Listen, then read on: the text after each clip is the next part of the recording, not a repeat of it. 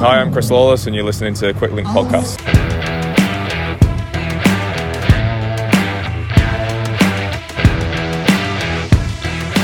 Welcome back to Quick Link Podcast on Friday the 5th of August. This is show 582 on your daily microdose of... Volta of Portugal's on. I shouldn't use the word dose, should I? On your daily fun-sized Twix of pro cycling news and results. 5 races we'll take a very short look at today in France, Poland, Spain, Czech Republic and indeed Portugal. I'm just going to barrel through them because I'm away. All the other Quick Linkers are on holiday, or in one case, celebrating their birthday. Happy birthday, Lena. Happy birthday also today to João Almeida of UAE Team Emirates and Velo Games riders I always regret picking fame, and to cyclocross cum roadie Mace Hendricks of IKO Krellen and Alpecin Deceuninck's development team. Some news from yesterday, and Natalie Eklund of the Swedish national team went into yesterday's third and final stage of the Tour of Uppsala. 3 seconds down on GC, she smashed out the stage win and snatched the GC, courtesy of bonus seconds on the line and over the intermediate sprints on the way. In transfer news, Dylan Teuns has moved from Bahrain victorious, where his chances have been quite limited, to the International Old Boys Retirement Club of Israel Premier Tech. Ashley Mourmand-Passio, who was set to retire at the end of this season, will be heading to AG Insurance NXTG for a final year in the saddle. The 6-time South African national champion has raced since 2010, starting with what is now Lotto Soudal. Intermarché have grabbed Tom Paco and Lawrence Rex from Bingo Power Sources. Filippo Zanna will head from Bardiani to Bike Exchange, and DSM's women's team welcomed Danique Hengeveld from Dutch team GT Crush Tunap, as well as Anna van der Meijden and Nienke Vinke to their World Tour squad. Right, the racing today, and there was an early start for a team time trial on a double day for the inaugural CIC Tour Féminin International des Pyrénées in southwestern France, surprisingly enough, in the Pyrenees. 17 teams on the start list for the maiden edition, which began with a 27.4 Triple T from Articleuve to Lac. The finished times semi-irrelevant, as the second fastest team over the line would start the next stage at a 5-second down on GC, the third team at 10, the fourth at 15, and so on with 5-second gaps, down to 1 minute 20, designed to address the power imbalance between the teams attending. This doesn't apply to any dropped riders in the TTT though. They receive their normal time gap, if that makes sense. Anyway, EF Education Tibco went fastest with a 31.45, including Zoe Backstead making her debut. That was almost a minute quicker than Human Powered Health, who were obviously second. So, the teams in order: EF Education, Human Powered Health at 5, B-Pink at 10, Arkia at 15, Stade Rochelet at 20, etc. You can work out the time gaps now.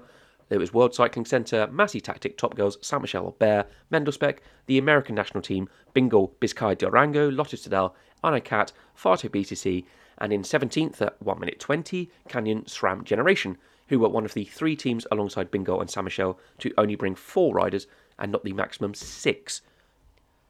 76k road stage in the afternoon, out and back from Pau, lovely place, recommend that. Krista Dobel-Highcock of EF won that. A group of 5 were clear and she was the strongest finisher on the ramp to the line. Second for Ricardo Bauernfeind of Canyon, and third of the line was Caroline de May of Saint-Michel in a 3-up for that last podium place.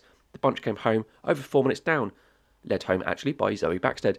It put Dobel-Highcock into yellow. She has 21 seconds over Eri Yonamine of Human Powered Health, who was 5th over the line. On the final day of the Tour of Poland, it came down to a bunch sprint, and Arnaud Demar did the business for Francis de Jure at his 5th win of the year. Second for the very dreamy Please Marry Me Olav Koy of Jumbo-Visma. Third for Phil Bauhaus of Bahrain. Everyone came home together, apart from some stragglers, so no changes anywhere in the top 25 on GC. Ethan Hayter, also you can marry me as well, he takes it by 11 seconds from Tiemann Aronson of DSM, with yesterday's time trial proving decisive.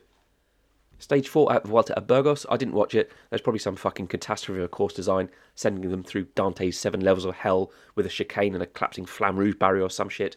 Matej Govikar of Bahrain, apparently a real person, he won it. Valentin Urtayo of Agi Dessert was second, and Omar Goldstein, hey, I've heard of him, he was third for Israel Premier Care Homes. 1 stage left, it goes up a big fucking hill. Sivakov has 23 seconds on GC over Boyd Trago. To Portugal, and the 83rd Volta a Portugal got underway yesterday actually, with an evening prologue in the capital Lisbon. It was a straightforward pan-flat out and back along the coastal road. 5.4k, Kaya Rural, Human Powered Health, Burgos Biash and Euskadi there from the Pro Series.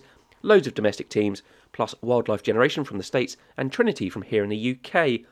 One previous winner on the start list, 40-year-old Alejandro Marque, who currently races for Atom General. Hint, he won that back in 2013. How do these Portuguese teams keep it up, eh? Anyway, right, it was a prologue, who cares? Rafael Rice of Glass Drive Q8 was quickest because, of course he was. He pulled around in 6:11. That was 9 seconds quicker than his teammate Mauricio Moreira.